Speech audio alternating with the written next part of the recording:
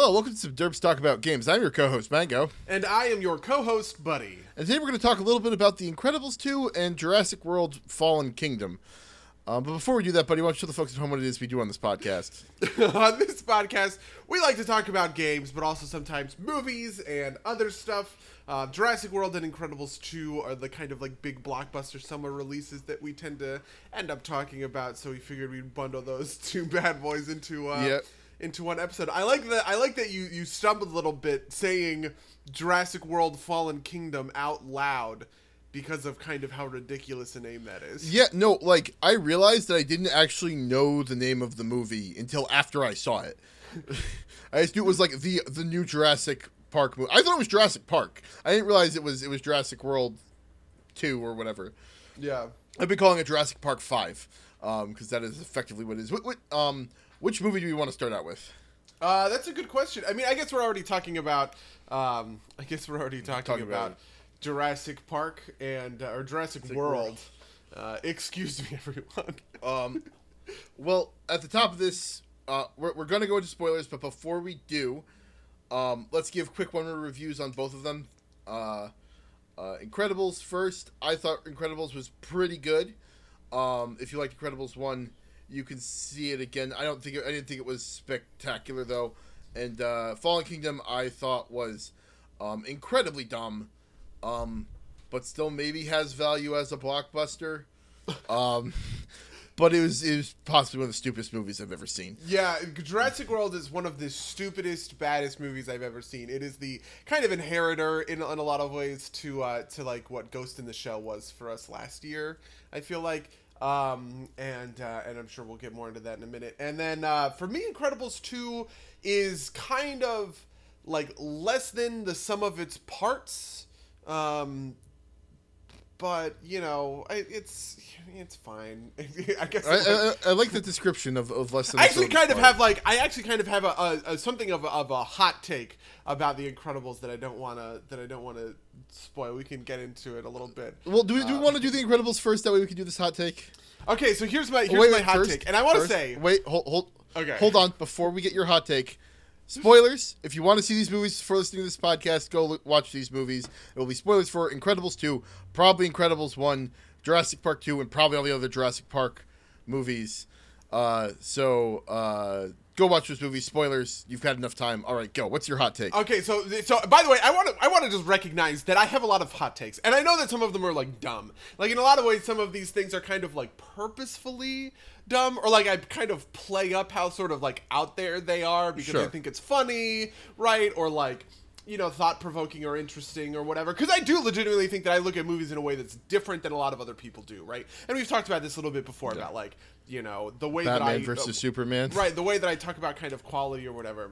And so, purely from my perspective, right? Like, if you can root yourself in my brain looking out of my eyes for a minute, The Incredibles 2 is Batman versus Superman, but bad. So, and that's what I was thinking when I came out of the theater. But that's not like a qualitative judgment. It's actually just kind of more. It's talking a lot more about kind of like my preferences and stuff like that.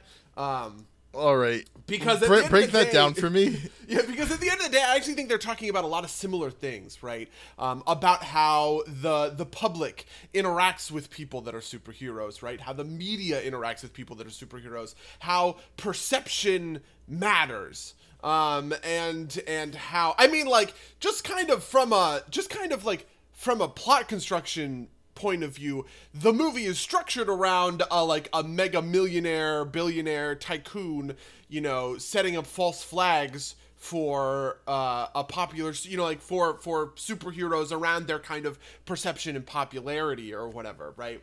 But whereas I kind of forgive some of the, you know, like I wouldn't call Batman vs Superman realistic, but I don't think it wants to be because I think it's mythic, right? It's talking about like, you know, like high caliber philosophy, like what godhood means, right? So you don't really have to be kind of like, you don't have to be hyper realistic about some of this stuff.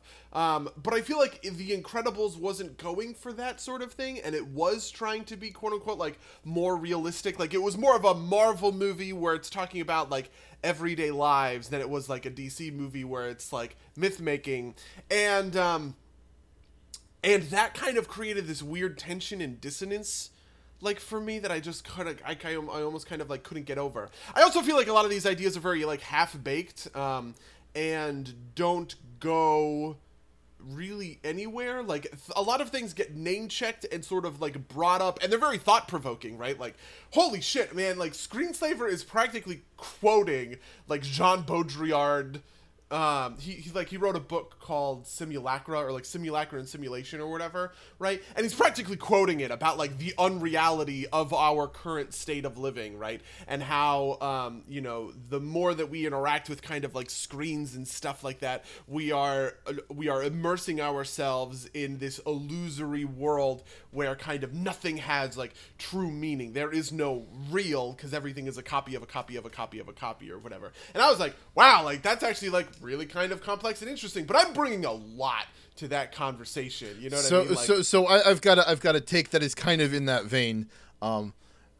Maybe not as searing as yours is, but Incredibles 1 is known as being a fairly libertarian movie, and I think this is the heir to that in a lot of ways. I think it also plays to those themes a lot. In a way that I wasn't expecting exactly, but in its basically by some version of my expectations, that kind of comes out, right? Like it's the so for the whole movie, I was jumping back and forth between who I thought was going to end up being the secret villain behind the Screenslaver, whether it was going to be the brother or the sister. I could have seen it going either way, and kind of like what I'm going to call like the more traditional take is that like the brother has set up the Screenslaver as like a false flag to sell toys or something, right? Like insert generic corporate villainy plot, but instead they went with the anti-consumerist is wrong plot, and like gotta oh my god, she's an anti-consumerist. Holy shit, I didn't even think about it along those lines. It's funny because I do think of The Incredibles as kind of like a fairly libertarian, objectivist, individualist kind of movie in a lot of those ways. Though I think there is a weakness to that reading that a lot of people don't really acknowledge. But anyway, but for some reason, I guess I almost kind of like overlooked it on this movie. Yeah, I was totally with you because I thought it was either going to be he is running a false flag for. I pretty much guessed the entire plot, to be honest, right as it was introduced. Because of the line where she was like, or they could have just gone to the safe house or whatever, and I was like, oh, isn't that her resentment? I bet that's motivating her to like fucking like do this shit. I was kind of off because they never did but I actually think that something that they were really seriously missing was kind of the connective tissue. This is like the big failing of the movie kind of plot wise, and how it doesn't really make a lot of sense for the villain plan to be this villain plan. I was expecting her to say something like, my brother's an idiot, and I had to invent a villain for him to be successful because I love him and I want him to, you know what I mean? Like, I want to preserve his, like, innocence or something along those sorts of lines. Because otherwise, it really makes zero sense for her to be the Screenslaver. Do you know what I mean? Yeah, no, when I thought it was going to be generic corporate plot, I thought it was going to be like it was going to be something that she invented that she like forgot about, or was like a prototype or something that he then like they pay lip service to that plot, right? It's like, imagine if I gave it to my brother, imagine what he'd do with it, right? Yeah. I assume like that's what I thought the plot was going to be, and like the thing about her parents was a red herring, just because like that's also like the entire character of the brother seems like a red herring to me, so I thought like one has to be a red herring. It was a thing that bounced around in my head a lot. Basically, the entire movie was me trying to figure out which sibling was the actual bad guy, until obviously until it was revealed. Yeah. But you're right. The plot was incredibly. I didn't grab the like wants to ruin heroes for everybody plot immediately. Although I guess I should have, because that's like... Yeah, that's kind of what I mean, is that, like, that seemed just kind of a little out of left field, and have a little bit... I mean, I have this same fringe logic with sort of, like, Lex Luthor's, like, fourth dimensional chess in Batman vs. Superman, where it's kind of like... like, when you sit down and think about it, that doesn't make sense. To be honest with you, I am getting more forgiving of this flaw as time goes on, because, honestly, every superhero movie has this at this point, you know what I mean? Where these plans don't make a lot of sense the more you think about them. I mean, like, we talked about it with Infinity War, you know what I mean? Like, we talked about it with Civil War, Batman vs. Superman, right? Even, like, you know, like, I don't know, maybe Black Panther, his plan was pretty, like, reasonable. And made sense or whatever. But at the end of the day, I kind of feel like the more of these superhero movies we get, the more we get of these kinds of nonsense plans that you just kind of have to be like, what? Suspension of disbelief, fine, whatever. You know what I mean? Yeah. So I don't want to hold that against the movie, like, too much. Yeah. I don't think the plot, like, I don't think that point is so nonsensical, right? Like, I don't think her plan to get superheroes, the superheroes basically become persona non grata was too crazy. Oh, really? Yeah, just I thought it didn't make any sense at all. I was like, why the fuck are you gonna get superheroes legalized? You know what I mean? Like, I mean, why does she need to have them sign the paper before? Oh, okay. So that, you know, like, they are already illegal. Why are you helping your brother legalize them just to make them illegal all over again? You know what I mean? So basically, what I took out of that is that she needed an event. It didn't really matter. Like, she needed an event where, like, a bunch of heroes would be on camera, and, like, it just happened that this was the most convenient thing that came up first. Was my take on it. Like, it didn't need to be legalization. It was just like the cameras were only going to show on everybody when it happened.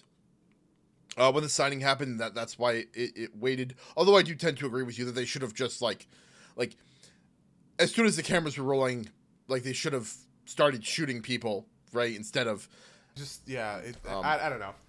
I also think that there's other parts of like, this is kind of what I mean the movie is less than the sum of its parts, because I don't think the whole fits together so well, but I think there are, like, good bits and pieces in here. And you know, like, another piece of that is I think the entire B plot around Mr. Incredible being, like, a fucking dad or whatever was, like, the most boring, least thought. It was just it was so empty, you know, like, I was insanely bored anytime it, like, cut back to, like, Violet and her boy problems. Dash, who had nothing to do, right, like, for practically the whole movie. Even, like, the Jack stuff was, like, visually interesting, and there's kind of, like, a nugget of an idea in there. Something that I thought was a little bit interesting is that this whole, like, you know, bit with the raccoon, which, you know, it was actually kind of interesting just from, like, a visual perspective, right? Like, I could get into it just from kind of the comedy of the bit.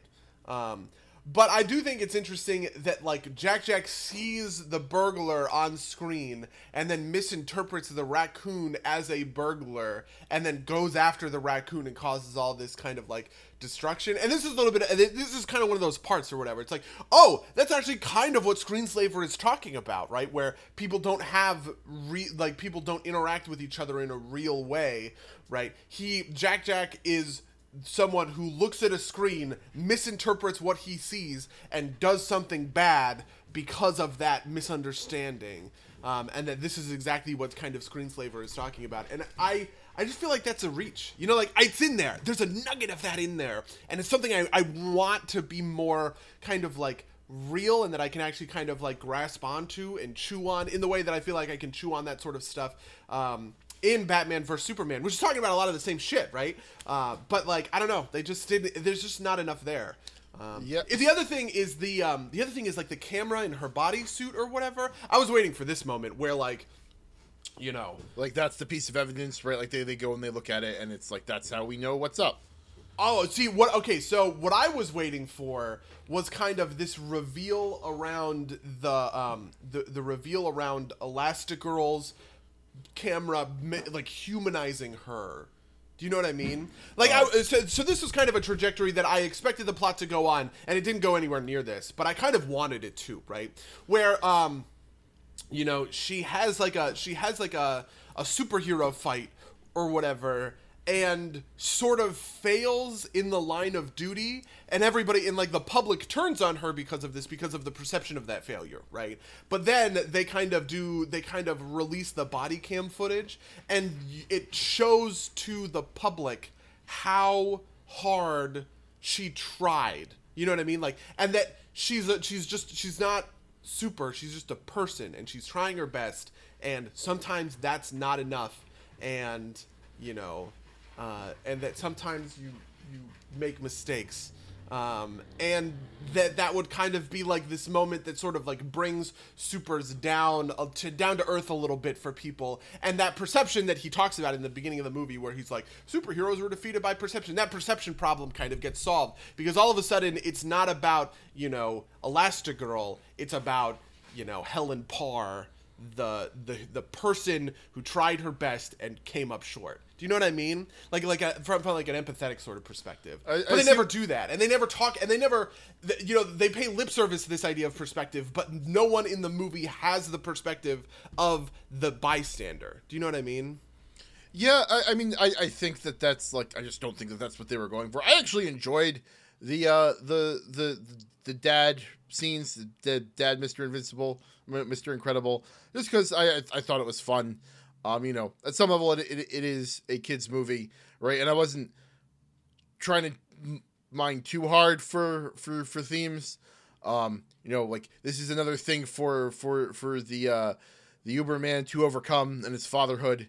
And you know he keeps it together, and then he passes it off to the Ayn Rand stand-in to make costumes, I guess. And you know, I thought it was just mostly fun. And I think that the reason you didn't get that perspective on Elastigirl is, again, kind of, this movie is about like the strength of the individual, right?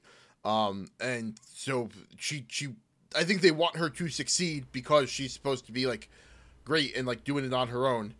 And she is the hero for most of this movie, right? Like most of the movie is the Elastigirl story. She does all of like the big kind of things, and yeah, like the legwork. Yeah, and even in on the ship, right? Like, Mr. Incredible and Frozone and the family's roles are much more secondary, to Elastigirl's role in taking out the villain. But I also thought that like they were trying to go for like a work-life balance type thing, and they kind of undercut it at the end. I thought that like that last scene where they're dropping off Violet and the boyfriend at the movie theater, I thought it was going to be like I thought they were going to drop them both off and be like, it's okay for you to sit this one out and be normal for a while. The rest of us, and then she goes with them or whatever. Yeah, so they didn't do that. So I don't know. I think you're definitely right on, like, this is like the less than the sum of its parts, just because it tries to tackle kind of very disparate themes rather than ones that kind of complement each other, and it ends up doing less of a great job on each of them. Yeah, no, I definitely feel that, because like it is one of the, like, I get what you're saying, and I think that all of this stuff is in there, but none of it is like fleshed out in a real way. And I can't even, like, what is the movie really saying about, you know, kind of like perception being more important than reality? What is the movie really saying about kind of, you know, individualism or whatever? Like, I think there's a lot of ideas that are brought up but are never conclusively sort of, you know, brought to kind of a conclusion and at all. You know what I mean? It's just kind of like name checking a lot of things, but not following those ideas into a real kind of perspective and sort of staking some ground to say, here is what, you know, here is what we believe, sort of thing. Yeah. I think, I don't know. Man, can I just say that it is a little grim that so if the villain is, I can't remember her name, Eve is the anti-consumerist, does that suggest that she is like not better than her brother because she can't sell the stuff? You know what I mean? Like the stuff she creates is not worth anything because she can't market it. I don't. And that the marketing is more important than the actual product itself. I don't know if that's the case. I don't, like. I think she's. I don't think the movie's trying to push that perspective, right? Because they have that conversation openly, right? Like, and I think I actually really love that conversation. Yeah, that conversation was great. I was like, wow, that is like insanely deep. But again, they didn't come to a conclusion about it. They were just like, well, if I look at it from this side, that's what I say, and if I look at it from the other side, that's what I say. Yeah, and I think it does want to straddle the line on that. Like, I think it kind of wants to say that like both are important. I also think that it's. I feel like part of it is like it felt like maybe they just didn't want to like full throat embrace like the kind of more capitalist themes. Like they keep, like even at the end of the movie, even though like the brother has been shown to be like a dude who really just wants heroes to like save the world again. The like last part, like his last part in the movie is them being like, should we keep an eye on him, even though there's like not necessarily a huge a need to. I guess like it felt like maybe they just didn't want to be like, you know, like, yeah, the rich guy was right all along. But I don't know. That might be me reading into it too much. Yeah, because in a way, I almost think that that's like a bleaker sort of reading. Because in a way, like, if you accept that that's true, right, you're also kind of accepting that, like, his philosophy is sort of like the right philosophy. And, yep, the only thing that matters is perception. You can lie all you want, you know, as long as you... What, maybe, is this like a comment on like fake news, you know, like that kind of stuff? Like, oh man, like anything, we live in a post-fact world or whatever they called it, post-truth, you know, like world or something. Yeah, because I don't know. I feel like that's not the message though. Just because I know, I don't think that's the message either. Because the point is that like they are good people behind the scenes, right? Like it's not like.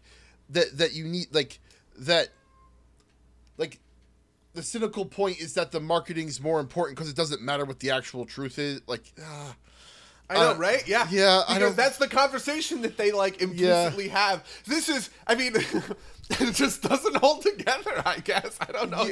I don't know what else to say. Like, it doesn't seem like. I feel like the other part of it too is that like it's.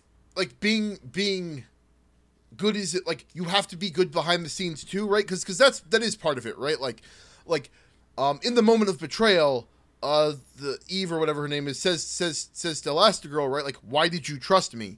And it's like because that's like, you know, like, because you're supposed to be a good person, right? Like it is the essential outcome of that situation, and like I am doing this because even though it might be advantageous for me to do something else, I am a good person. Which is kind of like a very, very flat morality, I guess. But like, it's like, I guess, I don't know. I don't know. I also don't think that the movie was meant to be analyzed this way, which I know is kind of a cop-out answer, but I think that's just kind of the truth. See, yeah. I think that really, I feel good about it describing it in that way, where it just kind of, it's like a kitchen sink approach, and not everything goes down the drain, you know? Not really anything goes down the drain where I don't think it really concludes any of these thoughts at all. Except for maybe at the very end when Violet is like, she's only going to get like 2 years in prison because she's rich. Which I thought was like a brutal indictment of like the kind of like moralizing that comes into a lot of these superhero movies. Where it's like, oh, we put the bad guy in prison. Good job. You know what I mean? Like, and then the day is saved sort of thing. Where it's like, well, no, actually, it's a lot harder to get justice than you might otherwise think. See, I saw that as kind of like the wanting to be like, well, the rich guy was good, but really we need to like step this back 3 steps at the very end before we end the movie on a high point for the millionaire. Like, because that came like the same breath as like the we need to keep an eye on the brother stuff, and that just felt like a weirdly like, oh man, we're being too positive in this direction. We need to walk it back real quick for no real reason. Because like it's also coming out of Violet, right? Who has like earlier in the movie is kind of like being dramatic, I don't know. Is the fact that they erased her boyfriend's mind like commentary on like the evils of the government? I don't really think so. But that's like her role in that position as well. But I do get your point. It just seemed like more throwaway to me than anything else. Fair enough. Before we run out of time on this section, I did want to ask you what you thought of the short of Bao. Oh, I actually kind of almost want to know what you think of the short as Bao. Bao, because I'm hearing a lot of kind of like, I guess almost like, I don't want to make this a race thing, even though it is a race thing, because I hear a lot of like white people takes that are like, yo, what the fuck?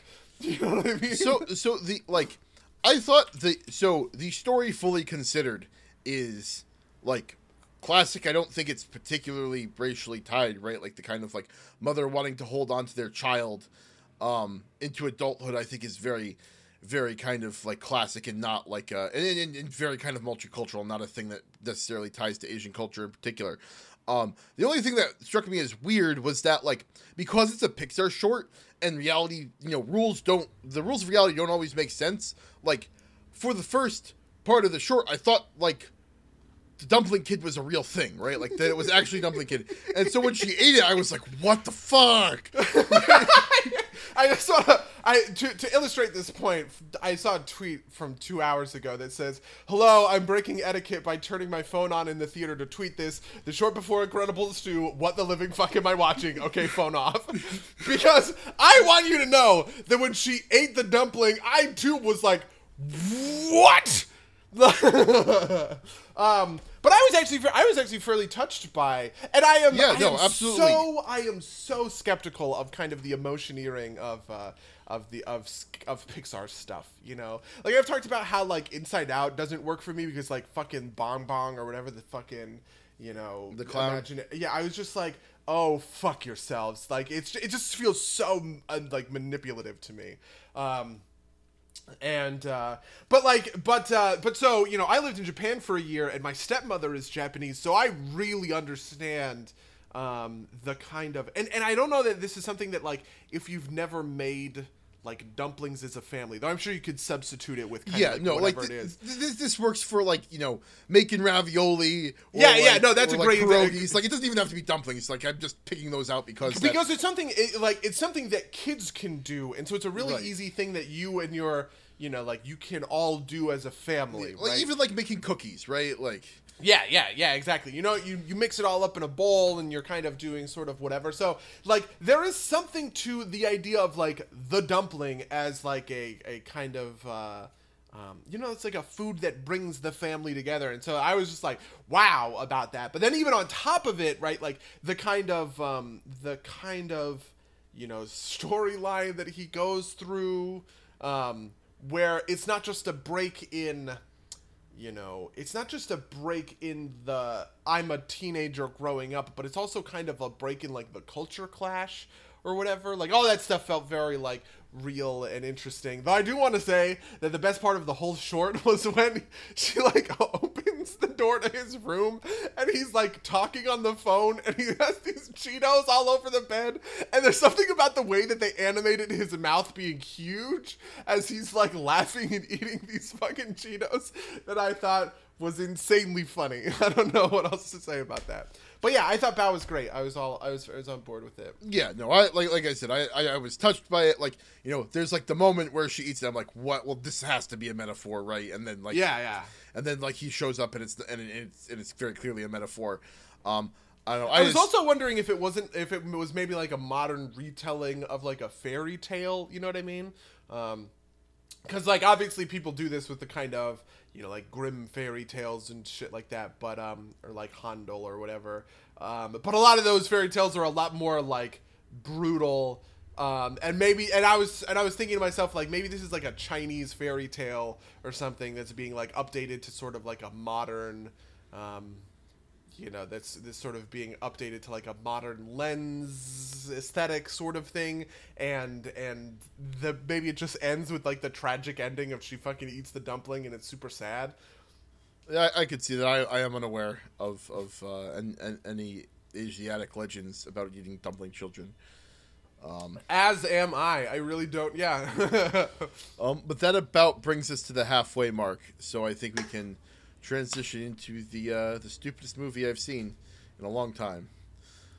So what's your background with like the Jurassic Park movies? So I watched the original trilogy when I was very young, relatively young, I guess, but I don't really remember them. I went and rewatched the first one, Jurassic Park, before Jurassic World 1 came out, just because, it was a thing I hadn't watched in a while, and like it was kind of there was discussions about like like the practical effects hold up with like the kind of minimal CG they did, and so I wanted to see that, and so that's fresher in my mind. And then obviously I saw last 2015's Jurassic World, and then this one, this thing. Yeah, I'm actually like a huge in my history of huge apologetics for movies that are thought to be bad in the popular consciousness. I'm a huge apologizer for the sequel, the Steven Spielberg directed sequel to Jurassic Park, The Lost World. I think The Lost World is great. I don't think it's better than the original Jurassic Park, but I like it better than Jurassic Park because I think that it's the one with William H. Macy. No. The one where the POV. So the original Jurassic Park, the POV character is Sam Neill, Alan Grant, right? Like the paleontologist or whatever. He is basically the protagonist, and the journey. A lot of the journey is about his unwillingness to have a family and then to have a family, sort of thing. That's like his personal arc. And Ian Malcolm, who is Jeff Goldblum, is there, but he's just kind of like a snarky wise ass. I like his snarky wiseassery and his perspective a little bit more. So when Jurassic Park 2 comes out, and it is a story focused on him, and kind of like his perspective on like the dinosaurs and stuff, it works a lot better for me. But the original Jurassic Park and the sequels were like a pretty big deal. Like, man, like fucking everybody was into dinosaurs when we were kids. And I remember like seeing Jurassic Park in theaters and like being absolutely terrified because that movie's like scary. Especially because like there are these kids, like the kids getting hunted by the raptors in the kitchen. Jesus Christ. And then Jurassic World came out, and I was like, well, this is one of the worst movies I've ever seen in my life, because it's really bad. And then this movie came out and was like, yo, but I think I might be worse than Jurassic World. I don't know if this is worse than Jurassic World or not. I'm a little on the fence about it. So I thought like that the first Jurassic World was fine. Nothing special, but like just kind of like whatever. It's a blockbuster. But it didn't like plumb the depths of stupid that this one did. I don't know. This movie just like made my head hurt in a lot of ways, and like a lot of it is things that I can throw out as me being like I'm gonna like would call kind of like classical nitpicky bullshit stuff, right? Like like you can't get that close to lava without it like seriously hurting you, right? Like. And, that's when I'm going to be like, okay, whatever. But there's a couple of those. But then, like, just, like, real kind of basic stuff that's like, I thought they needed to get blue. But they made the dinosaur that they needed blue for without blue. And I don't think they made it in a night, because that would be, like, a weird plot development. But the dinosaur that they needed blue for was already there, and they were selling it. It's like, why did they need to get blue? Like they made the Indoraptor without blue, which I thought was like, so what was the whole point of the first half of the movie? Why did they need Owen in the first half of the movie at all if they were just gonna fucking shoot the thing? Like they don't need him to go yell at the fucking raptor for them to shoot it, especially not with like it's Buffalo, the guy who played Buffalo Bill's the bad guy, right?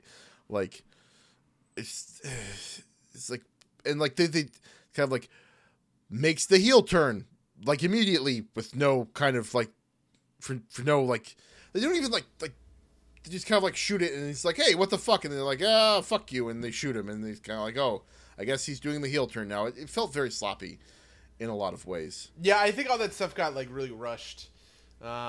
This the Indoraptor going nuts in like this mansion in Northern California, I thought was like just so dumb. Like, Yeah. you know, like, I mean, I don't understand how the first half of the movie is not enough to sustain the whole plot. Yeah, That just no, I feels agree. like, because like the idea that there is a volcano erupting, right? There's a volcano erupting and we need to save the dinosaurs on the island. Why do you have to do anything else besides that? Right? Like, I don't know if, did you ever see like any of the volcano movies that came out in like the 90s, right? Like Dante's Peak. I don't think so. I think there's one just called Volcano, where like a volcano sprouts in the middle of fucking Los Angeles. Yeah, well, so like, okay, so like Mount St. Helens happens in the late 80s, and because the 90s film is garbage. I mean, seriously, fucking okay. Anybody who says that like film is bad now, please go back to the late 90s. Like let's let's return to some of like the big movies from that day and age. And so one of the big like genres that was coming out were these kind of like natural disaster movies that were a little bit like the Towering Inferno. There's another one from the 70s that I can't remember, but like they're updates of those kinds of things, and like the whole thing is just there is a volcano erupting. How do you get out of that? How do you deal with that? And there's all these different things that happen, like, oh, you know, acid is leaking from these underground vents into the lake, and now the lake is an acid lake, and they need to get to the other side of the lake to dodge, you know, like the lava flow or something like that. You know, like you can create a lot of really interesting stuff with that. And they did fuck nothing with it in Jurassic World Fallen Kingdom. They just completely ignored it and didn't care at all. All you got was like the scene that was completely ruined by the trailers or whatever. But that's not even that's like the end of Act 1 practically. Yeah. And then they do like the rest of this like house like the Indoraptor in the house movie on the mainland, which I thought was so dumb. See, I think you could even like have transferred it into like the weird auction stuff like a little bit without it being too bad, but like the Indoraptor stalking around the house, just it's like an unnecessary like 10-20 minutes of that movie that could have just been cut. Yeah, like it was like it's almost entirely pointless. Other than we want to show off, I guess they felt like they didn't get enough of the Blue is Chris Pratt's best friend and needs to save Chris Pratt, so they needed to set that up, I guess, maybe for some fucking dumb reason. So like it's just, why is that there? I don't understand. So I actually thought that like fucking Lockwood or whatever his name is, I thought that was like a name that I had just forgotten from one of the earlier movies. Is he, or is he just like a new invented character? I'm pretty sure he's just a new and invented character. He's... I thought all of that stuff was also insanely dumb. I really liked how Eli or whatever, like the bad guy's name, immediately is like, oh, and by the way, I'm the huge bad guy when he introduces himself or whatever, because he says like, oh, I was hired when I used to be young and idealistic. And I was like, yep, he's the bad guy. Yeah. He's the villain, everybody. Like, oh yeah. And like, honestly, when they're like, and there's the granddaughter, right? Like I was like, oh, this is going to be some dumb twist, some bigger dumb twist, right? Like that she's like half dinosaur or something, especially with all like those call outs to like, it needs a mother to like imprint on or whatever, right? I was like, oh, it's going to be her and she's going to be like half dinosaur or something dumb like that. And then like the big reveal is supposed to be that photo, right? But I was like I didn't understand that. Like I didn't get that. Like the way he like fucking like yells out, oh, she's a fucking clone is stupid. But I think kind of necessary, right? Because like, they show the photo and they look the same, but like that's kind of like what you do to show someone as someone's parent, is have them look the same. Like it's not clear that she's exactly a clone. I was completely misled by the photo, because I thought the photo was saying that like the maid that was taking care of the guy was like secretly her mom, and her mom was still alive and the heir to the estate, and therefore could like countermand Eli or something like that, because like she was in the photo or whatever, right? See, and I was like, oh, it's, or like her grandmother or whatever. I was like, oh, it's her grandmother, but it's a secret or something like that. But I didn't say it like that because I was just really fucking I was really bored. Yeah, no, and like I guess it's like the old the old quality of the photo or whatever. But I thought like the thing was supposed to be that like the kid's hair was red, and I thought it was supposed to be that like Claire was like they stole Claire's DNA and made the kid out of it. Initially, it was like that's weird, but maybe I guess. And then he's like shouts like, "Ah, she's a clone of her mom," and like, oh, I guess that's all that was. Okay. Yep. And Pretty boring. Yeah. Pretty dumb. Not a lot of fun. Also the fucking like, they fucking let the dinosaurs out into Northern California, right? Like, and it's the kid that does it because they're like me. They were cloned.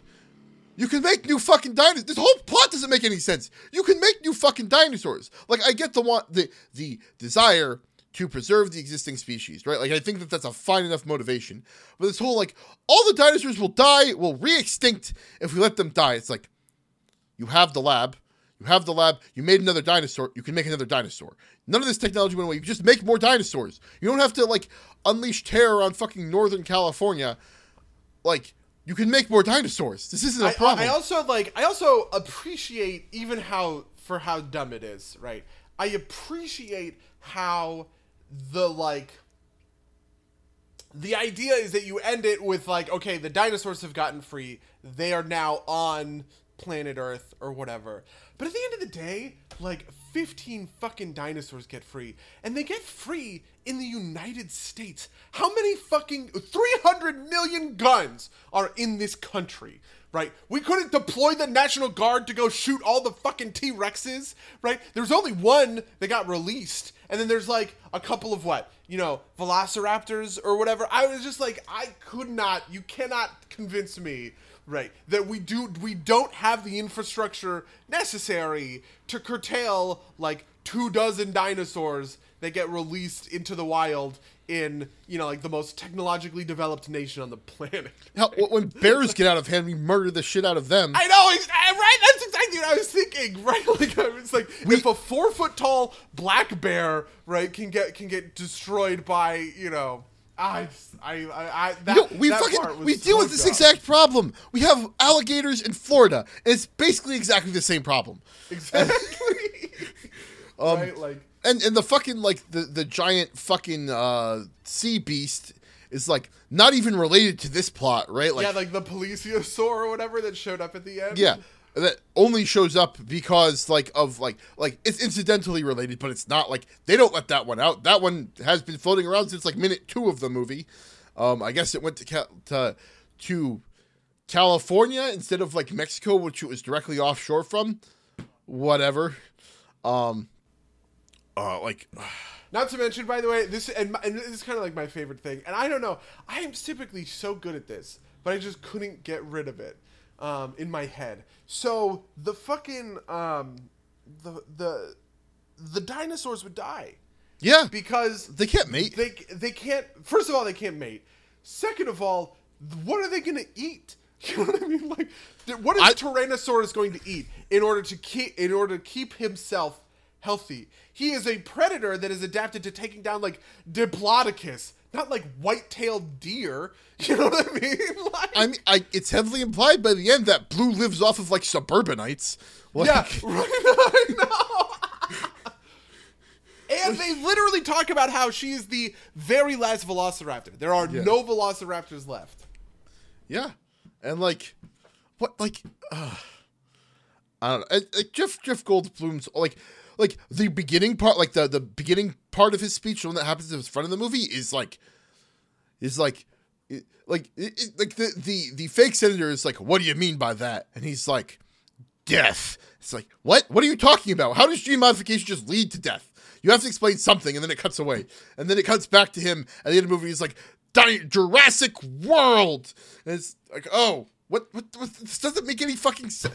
Yeah, I love how he was like, and these creatures were here before us, and if we're not careful, they'll be here after. And I was like, no, it has nothing to do with you being careful. It has everything to do with you being fucking idiots. Like, it is the simplest, most straightforward thing on the planet to go out and murder these guys, right? Like, maybe, okay, maybe compies, because they're small, and there were a whole bunch of them that got released, or whatever. Like, maybe you could maybe you could tell me that there's like a compy breakout, which are like the tiny little dinosaurs that like show up in the beginning of Jurassic World, eat the kid, you know, like whatever.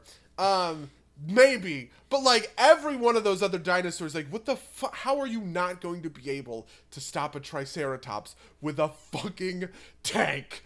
What? Like, also, the Triceratops probably isn't too much of a problem, right? It hangs out in the forest and eats bushes, right? Like, not to mention that I think it just doesn't survive, right? What is it going to eat in Northern California? Does it have the proper vegetation for that? If we released an elephant in the wild in Northern California, it would also starve to death, right? Like, I'm just... Yeah, I mean, like, I like, that's the thing that I'm willing to hand wave away, right? Like, it eats a bunch of bushes and it just works, right? Whatever. Like, that doesn't bother me too much. Yeah. But, like, you know, there's the whole rest of everything. So I wanted to know what you thought about, like, there was a handful of overt political moments, and I was like, I didn't know how to feel about them just because, like, I thought that they wouldn't age well, and I thought they were kind of like weird. And I'll lay out the three that I caught, which are, the news ticker at the beginning says, President questions the existence of dinosaurs in the first place. And then Bad Guy McGee calls Silicon Valley woman a nasty woman, and then I'm pretty sure that the auctioneer was supposed to just straight up be Donald Trump. They like painted fucking jowls on that guy's face, and they had his toupee blow off as the fucking dinosaur ate him. And I was like, you know, whatever for all those, like, you know, like for all those moments, it just felt really heavy-handed and out of place to me. But oh my God, you know, to be honest with you, I actually kind of missed all of that. Wow.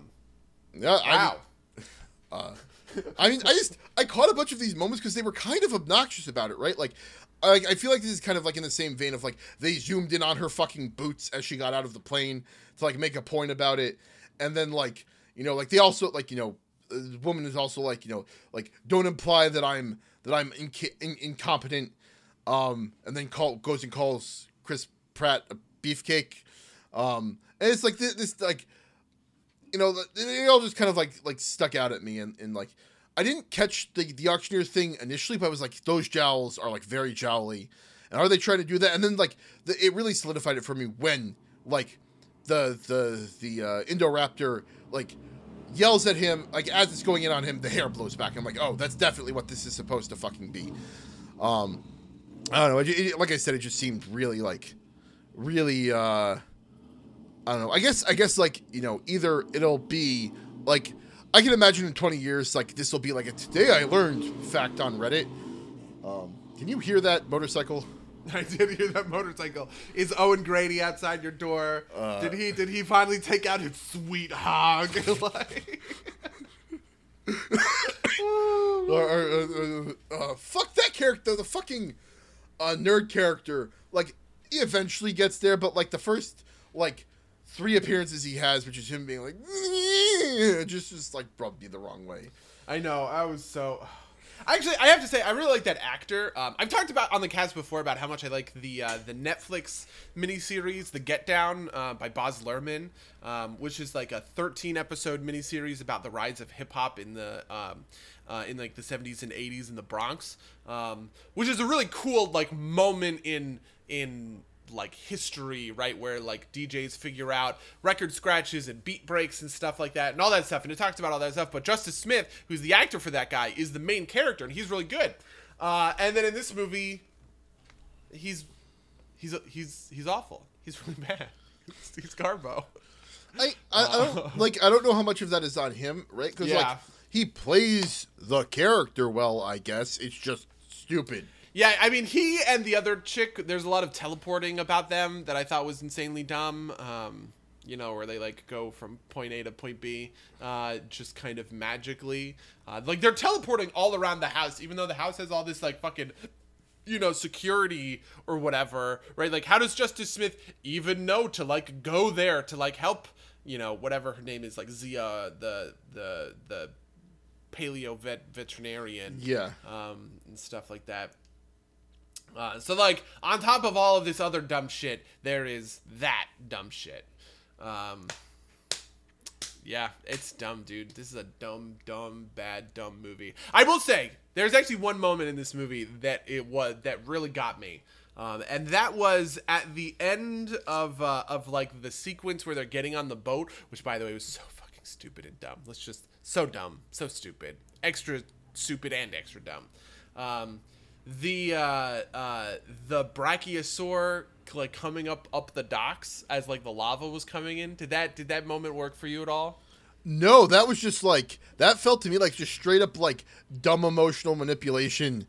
That was like, you know, oh, we can't kill any of like the important ones, so we're gonna do the brachiosaurs. Yeah, I really felt that. I was like, oh, that's so heartbreaking. Like, and I almost wish that was just like what I think this is what kills me about Jurassic World is that they just didn't do the volcano movie, because I think there's so much you can do with this fucking volcano movie. And I actually really like the setup of the kind of like the conservationist angle or whatever, where the kind of where, God, what the fuck is her name? Whatever, Bryce Dallas Howard says, you know, Claire. That she turns into, you know, a conservationist. She wants to keep these animals alive or whatever. And like that's real, you know, like that's real tension and drama, right? Like, do you want to let these creatures go extinct or not, sort of thing. And I feel like you just write out all of this other bullshit with like the house and like the cloning facility here, because all you have to do is say that the only cloning facilities were on the island, right? In order to justify there being no more dinosaurs after it, because the cloning facilities would just get like destroyed or whatever. Or you can say that like, oh, all of the amber specimens are in like a vault, and maybe that's like the MacGuffin. You have to go to the amber vault and get all of the amber specimens that you like clone these dinosaurs out of or whatever. But that was like a real moment of pathos for me when I was like, that is really heartbreaking, right? Like, there's this dinosaur and it's the last of its kind and it's about to die because of like the heartlessness of these like fucking like people. And then the movie was just like, yeah, so yeah, I don't know. I think part of it was intercut for me because it's like, it's not like the guy, like it's the heartlessness, I guess, of like the government that kills it, right? Because like these guys are all saving, like, it's not like if they were actually trying to save them instead of sell them, it would have gone any differently, right? Like it's kind of the exact same thing. So I don't know. It just didn't resonate with me that way. Yeah, I mean, I don't even think that the government is like wrong. You know what I mean? Like, no, I agree. Like, I think Jeff Gold, like, honestly, in the context of the world of Jurassic Park / World, right? Yeah, you have 3 independent failures of an attempt to like zoo the dinosaurs, right? In the first movie, in The Lost World, when the T-Rex gets loose in San Diego, right? And then in Jurassic World, right? Like, even when they do it right, even when it is quote unquote possible for the, you know, for like the dinosaurs to be put in like a zoo or whatever, that still inevitably breaks down. So like by the very twisted and wrong logic, I don't think that this is true, right? I don't believe for a second that if we could clone dinosaurs and if we did start cloning dinosaurs, that we would have any trouble making safe facilities for them. Sure. Right? We have fucking elephants and tigers and lions and saltwater crocodiles in our zoos. I'm sure we could figure out a fucking velociraptor, okay? But in the context of the world, right, where this world is populated by idiots who cannot figure that out, okay, fine. It makes sense to me to say, yup, let these creatures die. We have demonstrated that we are utterly inept as a species to curtail their, you know, their ability to munch on our guts. And then I don't know, and now we live in Jurassic World, I guess. Yeah, I don't know. I'm actually kind of hoping that they do go somewhere like just out off the wall and like really interesting. I always kind of want it to be like, I want Jurassic World 3 to be like a slice of life story about like a down on his luck farmer in like, you know, like a down on his like California farmer who the Triceratops wanders onto his strawberry farms and really likes strawberries, and the farmer's like, wait, this is like the greatest like, you know, I don't know, like workhorse plow animal I've ever encountered, and he like turns his farm business around by you know, using the Triceratops in ingenious ways to farm. You know what I mean? Like I don't want to see another movie where dinosaurs are like, you know, going around killing people. I want to see a movie where like dinosaurs are like a dinosaur racetrack is, and it's like Seabiscuit but for fucking, I don't know. Like whatever the Pilopteryx or whatever, the thing with like the big dome head, and they race those or something. That's the movie I want to see. Like, let's break out of the mold a little bit, you guys. See, did you see the preview for The Meg before your viewing of Jurassic World: Fallen Kingdom? No, I actually didn't. Though I have watched that trailer like 3 times. I had not seen it, and my thought immediately upon exiting the movie is like The Meg could be like a stealth sequel to this movie, because the Megalodon is another prehistoric shark. I am excited for that film on just kind of like a related note, because it looks like it's going to be incredibly stupid, but in a way that I can enjoy.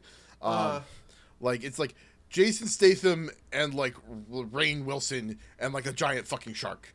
Yeah. And like I'm excited for like that level of stupid. I am totally on board. Because I think it will know it's stupid. Because like it seems like Rainn Wilson knows is lampshading the entire time. I feel like that's what I want. That's what I want to be the case for that movie. I think you could have done that for this movie, but they didn't. They did whatever the fuck they did with this pile of flaming trash. Yeah. I don't know what to say, man. Jurassic World. Oh boy. I think at the end of the day, the thing that kills me is that there is that flash where the guy does that so the other thing about the Brachiosaur is that the Brachiosaur represents, right, like metaphorically in the Jurassic Park franchise, right, the kind of beauty and like wonder and like majesty of these creatures, right? When the big swelling ba ba ba ba ba plays in the first movie, it's because they're looking at looking at Brachiosaurs, right? And so I think that's a little bit of also why like that moment, the tragedy of that moment worked for me. Because like I kind of got it, and there was that image of like the smoke and then the fucking thing, and it's like rearing back on its hind legs like we saw in the first movie trying to eat, but in this one it's trying to breathe, and I was like, you know, like that I don't know, that like that was such a real moment, and it was a real moment that was like visual and you know, cinematography. It wasn't words on the page, it was something that they did like with the camera, and you could tell that like that was, you know, like that's something that a competent director does. But then the whole rest of the movie is something that an incompetent director does, and somebody who doesn't give a fucking shit about this movie does, you know? And so I have a weird time like reconciling those two halves of it. You know what really kills me? This movie has made $1 billion, so I don't know if it's a literal billion, but like it's made like a ton of money, and it's gonna keep making a ton of fucking money. And the fucking scene where fucking bad guy gets eaten by the Indoraptor, right? Like that was fine. Like I thought like the cleverness there was all right, but the fact that it like opens its eye and smiles at the camera, and like my entire theater erupted in laughter. I was like, oh no, this is what this series is, like dumb stupid people. It's like the next Transformers, I guess. I don't know. It's just depressing. Yeah. I don't know what to tell you. I mean, the next Transformers movie that's coming out is Bumblebee. It's coming out, I think, the same day as Aquaman. Honestly, or maybe like the same like week as like Aquaman or something. So funny story about that. I hadn't seen that trailer until before Incredibles, And I initially thought it was another reboot of The Love Bug, so, at least we're not going down that rabbit hole again. I can't believe I was relieved to see it was a fucking Transformers film. Yeah. Yeah, I mean, it's directed by Travis Knight, who is like the guy who's done a bunch of stuff with Laika, the stop motion animated studio. Okay. Travis Knight is actually pretty funny because he is the son of, I think, like the CEO of Nike or something like that. Or like his dad like owns Nike, so he basically just can do whatever the fuck he wants, which included a rap career.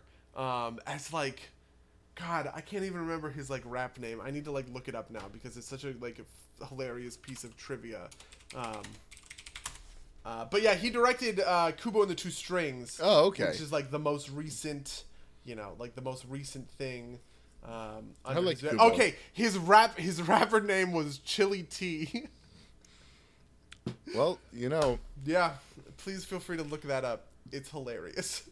That's the world we fucking live in, I guess. But I guess that's. Did you want to say anything else about Jurassic World? No. All right. I just want to get away from Jurassic World.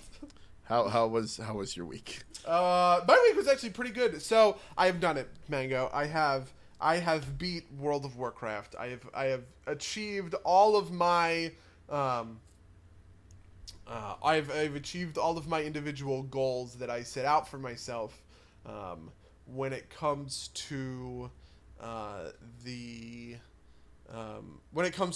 different things that I was focusing on the end game. I've done I didn't do all of the Mage Tower appearances. I don't really care about the majority of the appearances, and I only set about 10 of them out for myself.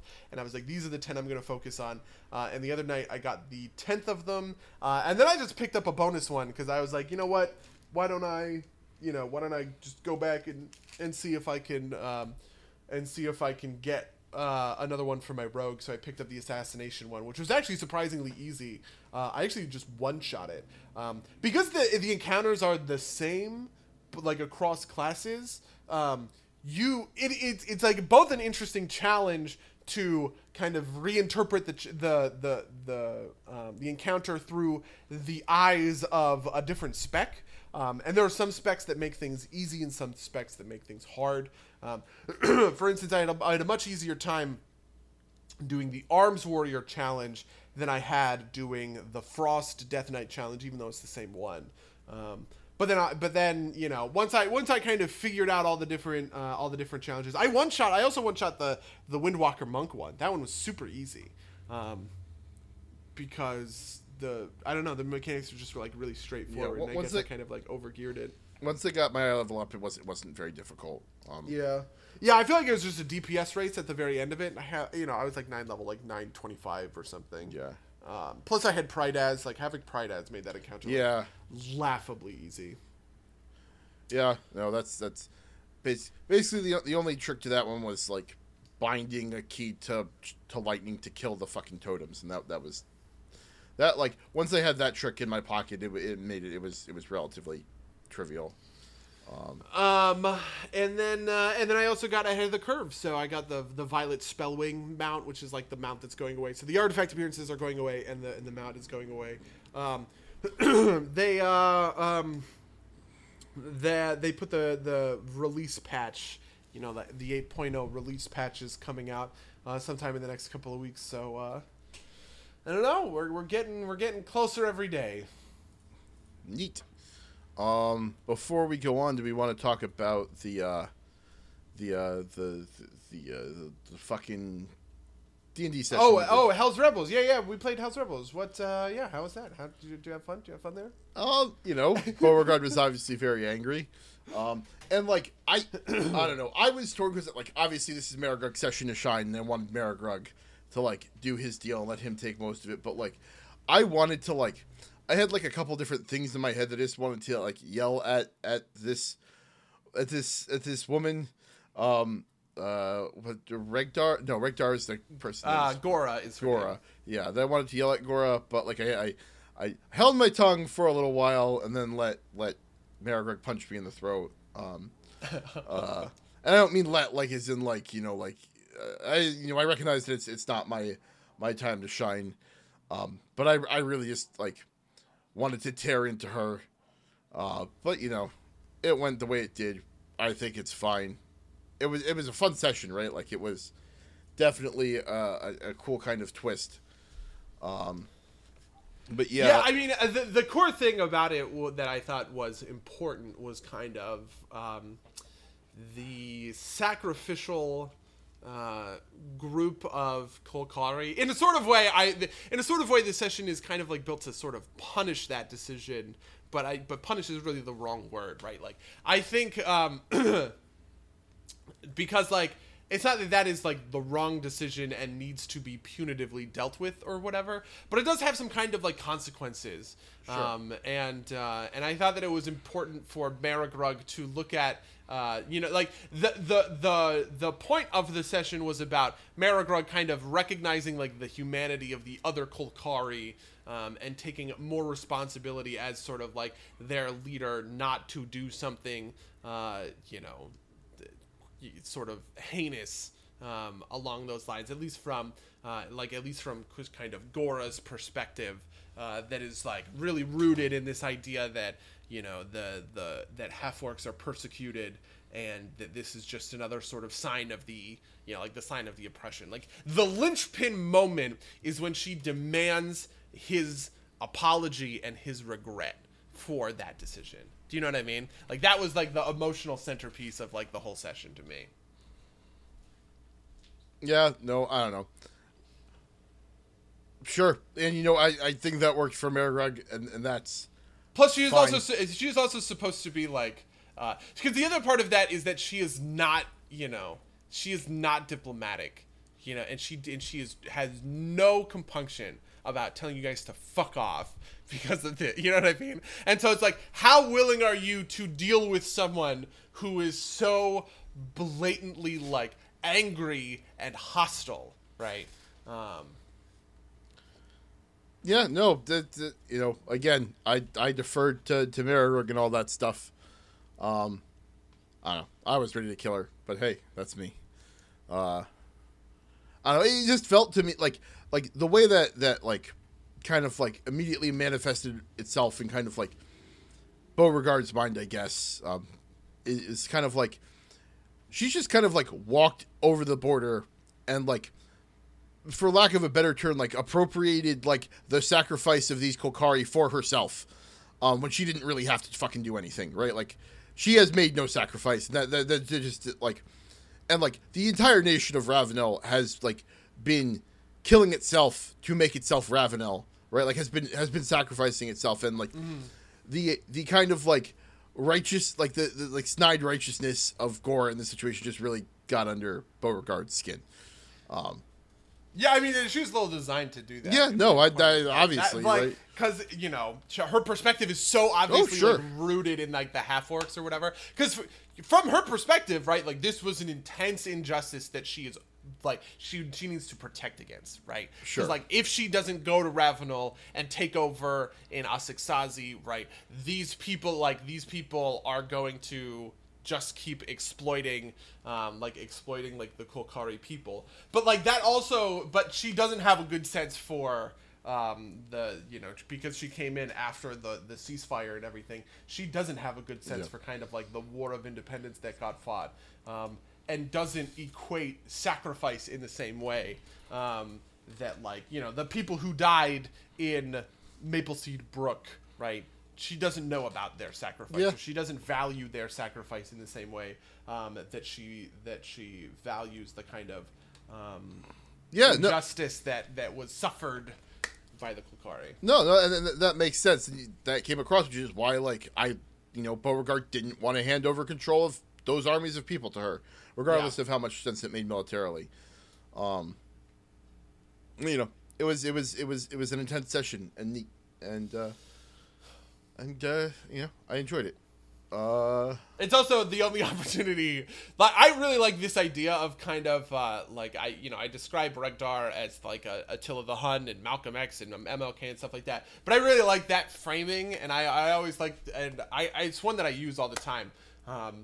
And I was glad that I got to bring it back. I was glad that I got to like bring it back and fold it into this campaign, at least in some way.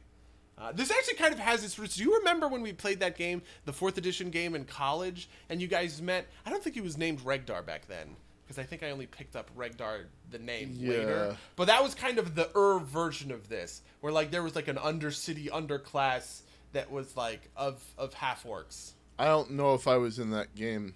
No, you were super in that game. It was the game. Do you remember the game where it was you, I guess Aaron Abagaber, and one of the things that happened was like the life force of the whole region was locked in the ranger, and then he died, and so all of the lives in that region died because you listened to like the warlock's demon or whatever for advice or something. Yeah, I do remember that. I just don't remember I remember that mostly taking place in the forest. I don't remember the part about like the orc underbelt. I was a Goliath. That was the first log, I think. Oh my god, yeah, you're right, because he was a warden. Yeah. Yeah, because that was the first game where I kind of had this like half-orc injustice sort of like plot going on that has now sort of matured over time. Yeah. No, that was log like wood, log like trees. Yeah, there we go. That was that character. Yeah, good times. So yeah, what have you been up to? How's Warframe? How's PUBG? I haven't played a ton of Warframe, because I kind of hit this point where I have run out of weapon and Warframe slots, and you need like the premium currency to get those. And I could go try and trade some stuff for it, but I'm kind of just like every day you get like a daily reward, and some of them are like discounts on platinum, so I'm waiting for a good discount to pop. Okay. Which is steadily draining my desire to play the game, so maybe it's like not a great thing for this game to do, but whatever, it's whatever. I had fun while I played it, if I don't go back to it. But I've also been playing a fair amount of Vagante and Victor Vran. I don't know if I'm pronouncing that first one correctly, but it's another game that I play while I'm like listening to podcasts or whatever. It's a roguelike. It's like a side view roguelike that's kind of like Spelunky, if you know what that is. But with classes, and it's like fairly brutal, and it's really tough, and I never really get very far with it. But it's a fun thing to pass the time. And Victor Vran is like baby's first ARPG. It's not super deep, but it's fun, and you get a lot of cool weapons, and you derp around, and each weapon has 3 abilities on it, as opposed to like the Diablo style of like picking each of your skills. And it's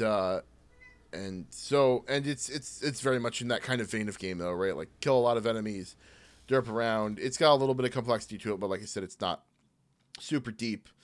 I play a little bit of Incredible Adventures of Van Helsing, which is like another kind of game in that genre, but like I don't know, I just couldn't care enough to keep going with it.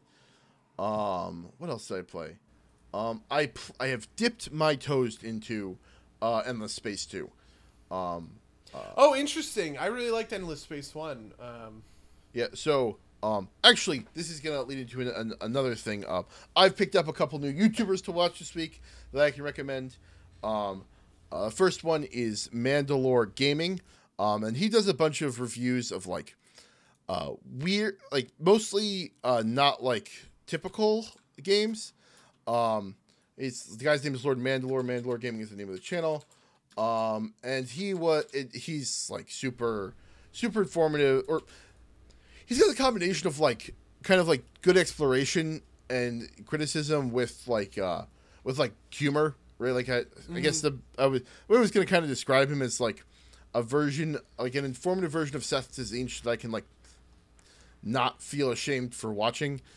Seth Tzeentch is the guy who made the Lizard Wizard video and whatnot, and his humor skews politically incorrect, so I don't usually recommend him. But but like this guy basically kind of fills that niche for me. Over the past couple days, I basically watched all of Mandalore Gaming's reviews, and I'm eagerly awaiting the next one. I have actually watched a couple of his reviews now that I'm like sitting here and looking at his channel. I guess it was just, I don't know why I ever did. I only watched one of them. I watched his Endless Legend review. Well, that's actually, I watched that, and that's why I picked up Endless Space too. I was gonna pick up the Endless Legend DLC, and then I saw that they had Endless Space. I was like, I'll just do that. Yeah, I mean, to be honest with you, I don't even really remember what the review. What was his review of Endless Space? He didn't. I don't think he did a review of Endless Space. I'm sorry, his review of Endless Legend. It says that I've watched this video. Yeah, no, it's basically just kind of like him going over what the basic features are. He doesn't have like a super like deep read on like how like on how good it is, but he talks about how like the combat's not great, even though it does weird things and whatnot. It's not like it's not super in depth on the mechanics necessarily, but he goes into like the lore a bit. And he does that with all these games, which is what I like. Because Endless Legend actually has pretty deep lore, or not super deep. It's a 4X game, but it's there. I actually got to him off. He was like a similar channel to like Super Bunny Hop. Yeah. So that's why that's how I found him, and off of him I got 8-Bit Brody and Creel reviews. 8-Bit Brody is a dude who like dresses up like a used car salesman and goes and asks obnoxious questions to people at cons, and it's fucking hilarious.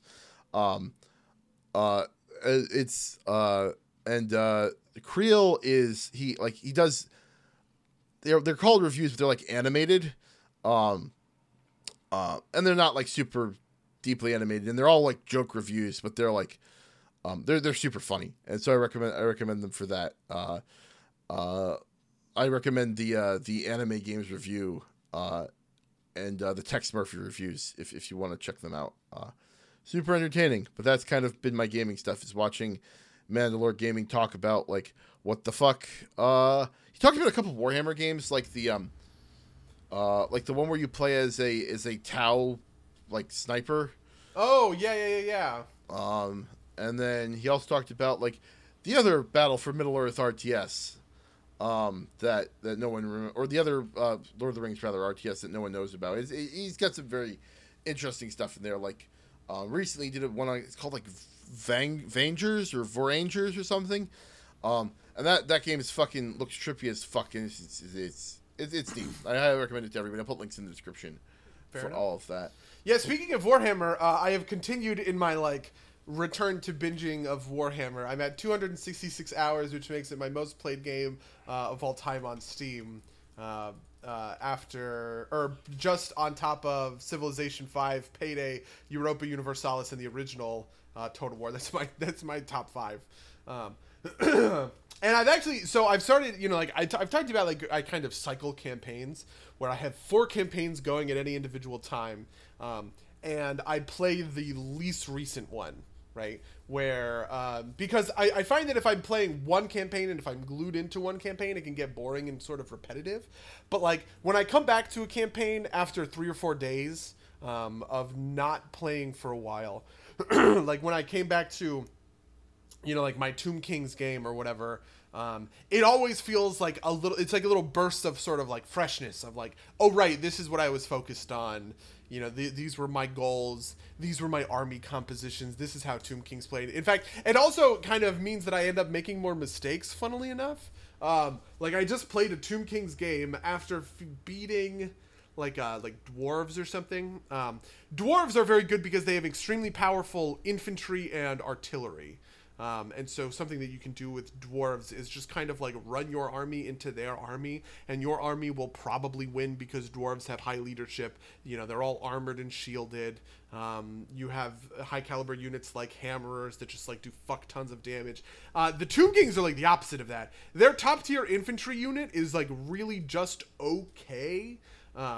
And they shine with kind of their monstrous infantry, right? Like Ushtabi are really good, and they have a couple of like individual sort of like monstrous units that are like pretty powerful. But I ended up marching one of my armies up against a Chaos army, and the Chaos army just fucking wrecked me because I was kind of using like a dwarf strategy when I shouldn't have been, and I really got sort of punished for it. And like that's punishing and it sucks, but like it keeps the game sort of like fresh and fun, in a way. I have beaten 3 campaigns in this method so far. I beat the High Elf campaign with Alitha Nar. I beat my Dwarfs campaign with Ungrim Iron Fist, where Ungrim Iron Fist was so powerful that he could basically like solo entire fucking armies. And then I beat a Wood Elves campaign because of course I had to start a Wood Elves campaign. And I probably beat it in like really record time, just because like the victory conditions for the Wood Elves are kind of straightforward and easy to accomplish in a way that some of the other ones aren't. One of the things that they started doing at the end of Total War 1 is they were adding these kinds of final battle like quests that needed to be defeated in order to beat the game. So like for instance with Bretonnia, you need to get to maximum chivalry, right? And then it will open up a special quest battle that you can fight in. And if you beat that quest battle, you win the game. With Wood Elves, if you get enough territory, either through kind of alliances and allegiances and stuff like that, or through conquest, you can then upgrade the Oak of Ages all the way to its maximum level. And when you upgrade it to full, you can fight a quest battle and win the game. And that's fun and everything, and those quest battles are actually pretty interesting because they are like legitimately hard, right? Like they are balanced to be hard. You can only take one army in there, so you kind of have to take like your best stack, and be really careful about how you're using stuff because you don't have reinforcements or anything along those sorts of lines.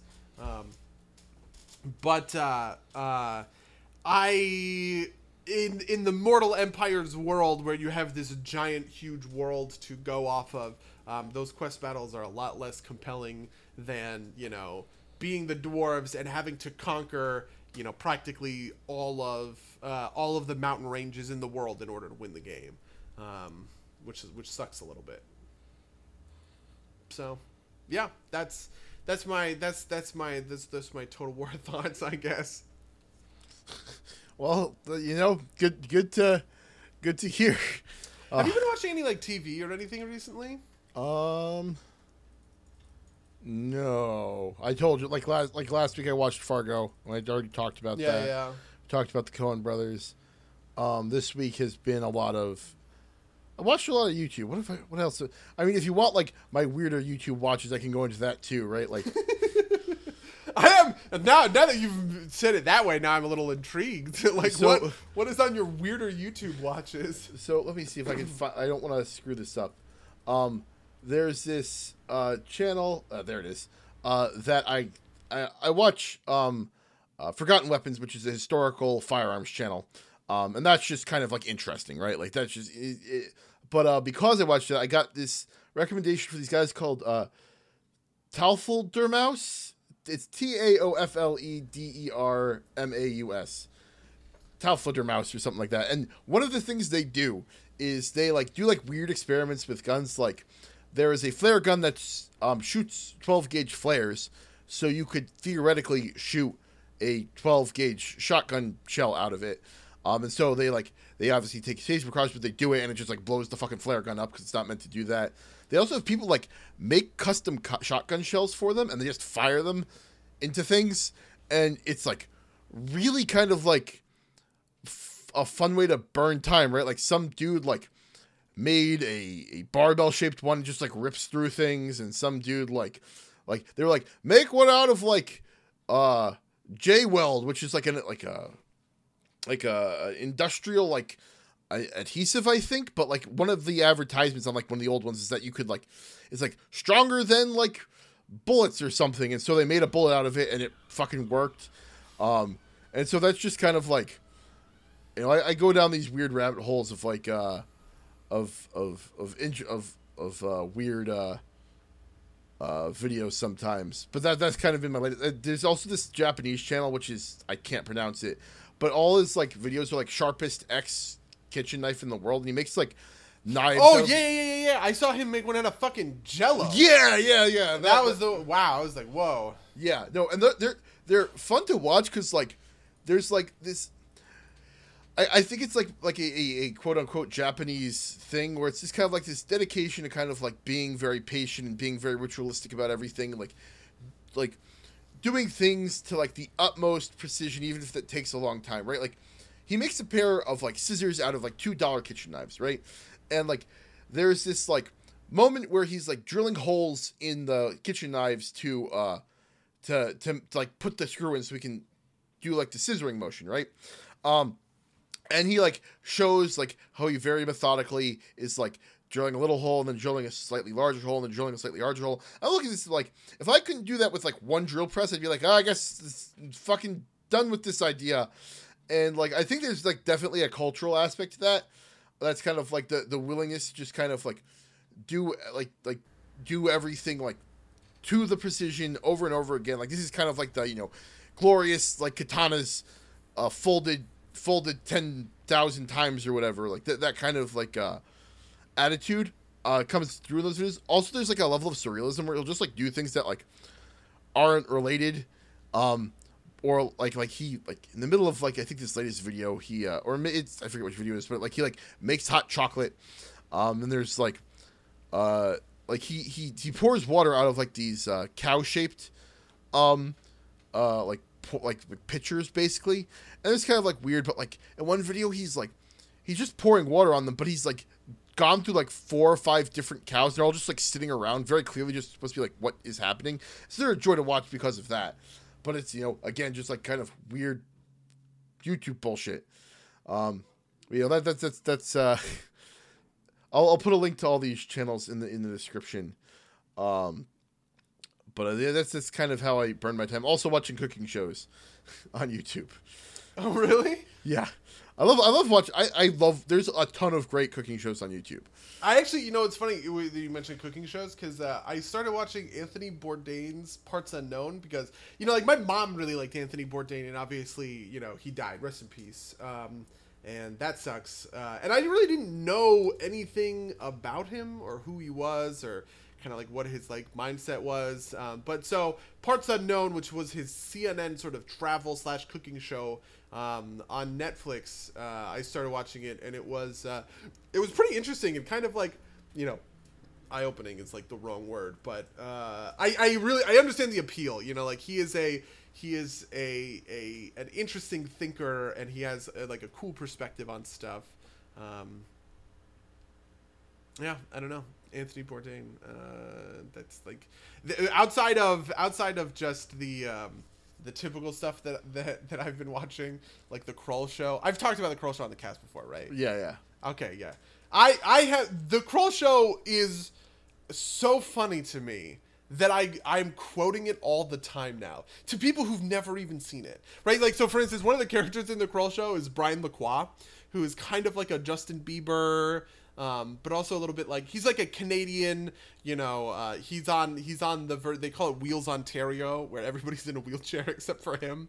And it's like a Degrassi spoof sort of thing. But like Brian Lacroix ends up becoming like a really famous like celebrity in the world of the show. And he has, you know, like they're the Beliebers or whatever. And he has the Bryantologists. and he makes a rap video called Ottawa, I don't want to go to bed, and it's just like locations in Canada, like Ottawa, Manitoba, Vancouver, Toronto, but like want to go to bed, like Toronto want to go to bed, and it's like, I just find it so funny, but I find myself like linking it because there's like YouTube clips of all this stuff. I find myself like linking it to people just kind of apropos of nothing, which is the wrong thing. Nobody will ever look at any of this stuff and be like, that's really funny, I should watch the show, because the reason the show is so funny is because like the interconnected absurdity of like the continuity of all these, you know, kind of fake reality shows. But yeah, I don't know, man, just the Kroll shows are so good. It's just so fucking funny. Yeah, it sounds entertaining. Oh, and you know the other thing I actually want to bring. Well, we have kind of enough time. Remind me to do this next week if we run out of time a little bit. I also have started watching Rick and Morty again because I'm sort of running out of podcasts, I guess. and one of like the podcast crews that I like quite a bit, the Wisecrack team, they have a podcast dedicated to Rick and Morty. And so I was like, oh, hey, like I like Rick and Morty. I'll rewatch the whole series and listen to the podcast. And the combination of rewatching the series in kind of like a post-Szechuan sauce world, and like the Rick and Morty meme world, and kind of listening to their fawning adoration for the show, because they were releasing episodes as it was coming out, like as new episodes were coming out, has kind of made me realize that I don't really think I like Rick and Morty anymore. I think I'm kind of over Rick and Morty. Mostly because I feel like everybody's watching a show that is just different to the show that I'm watching. Like, I feel like the Rick and Morty that I watch just loathes Rick and thinks Rick is a giant asshole and a huge piece of shit. And I feel like the Rick and Morty that I see other people watching is the one where they say, Rick is so cool, I wish I was more like Rick. Do you know what I mean? And that dissonance is just really getting to me these days. Yeah, no, I think that's fair. I think you're right. I think that the show wants you to think that Rick's like kind of an asshole, right? Yeah. Like, I mean, it really hit home with the Pickle Rick episode, like the podcast that they did for the Pickle Rick episode, because to me the end result of that episode, like the hilarity of that episode, is that Rick tries to give the therapist shit, and the therapist just meets him blow for blow. You know what I mean? And so Rick is like, oh, like, I think that you're just, you're helping me be a sheep or whatever, right? And I don't need somebody in a fucking strip mall to tell me whatever. And she's like, no, like, you think of your intelligence as this thing that you don't control, because the idea that you control the most powerful thing in the universe is that existentially, like, terrifying, right? And so to me, like, the therapist comes off at the end of that episode, like, beating Rick at his own game in a lot of ways. Like, she sees through his bullshit, right? This kind of, like, nihilism that he sort of has. But as I was listening to the podcast, everybody in the podcast was like, yeah, and they really fucking, like, showed how dumb, like, therapy was. And I was like, what? Like, I don't know, man. That's like I don't know. Maybe it's just the combination of these two has really put me in a weird spot. Because, like, I like shows like this. Like, BoJack Horseman is also the same. I mean, The Venture Brothers is my favorite TV show of all time, and it is the show of all of these, right? We wouldn't have Rick and Morty or BoJack Horseman or American Dad. We wouldn't have any of these kinds of shows that are sort of about these like deep cutting satires. Without the Venture Brothers. But the Venture Brothers is ruthless to its characters, right? That whole show is just about how awful everyone is and how they are all failures because of it. And so I don't know, man. I like Dan Harmon a lot. I think Dan Harmon is great. I have hopes for fucking Rick and Morty season 4 and everything like that. But this has been like a weird, like, whiplash thing for me over the last couple of weeks. Maybe I haven't actually ever watched season 3, so maybe I'll... Really? Yeah. I just never got around to it, and I didn't care enough. And then, like, Szechuan sauce happened, and I was like, maybe I don't need to put time into this. Fair enough. Yeah. Maybe I'll go back and do that. I also want to finish out, I started watching Trailer Park Boys a while ago, and I really want to finish that out, because that's kind of got, like, the same kind of cultural cachet, at least to me, that you're describing with, like, quoting the Kroll Show all the time. Yeah.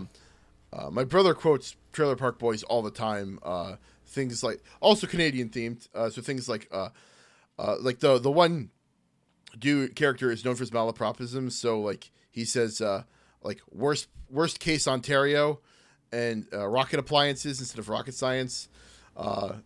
And worst case Ontario instead of worst case scenario. So, like, just stuff like that. I just kind of, like, this show's hilarious, and I really want to dig into that. Yeah, I know. It's nice that Trailer Park Boys is on Netflix. The thing about the Kroll Show, I saw the Kroll Show when it was still on Hulu, but it's not on Hulu anymore. So I had to buy it on Amazon for, like, whatever, $10, $20 for, like, a season or whatever. And I do not regret that purchase at all, right? $60 for this show is a fucking bargain for how, like, great it is. So that's my official recommendation to all of you out there. If you have Don't buy the new, I don't know, what's a new $60 game that come out. Don't fucking buy Mario Tennis Aces. Mario Tennis Aces. Go buy the 3 seasons of Kroll Show and watch them end to end, because then you'll understand my memes a little bit better, I guess. There you have it. Yeah. I think that's all we have time for this week. Next week we'll be talking about Ant-Man and the Wasp, so stay tuned for that. If you would like to email us and tell us what you thought of Jurassic World or Incredibles 2 or any of the other things we talked about on the show, you can email us at podcast@subdervousplaygames.com or subdervousplaygames@gmail.com. You can follow us on twitch.tv/subdervousplaygames. You can rate and review us on iTunes and everywhere great podcasts are found. And I think that's everything I had. Buddy, did you have anything else you wanted to promote? Nothing besides the Kroll Show, apparently. Well, in that case, until next time, dear listeners. Until next time, loyal listeners.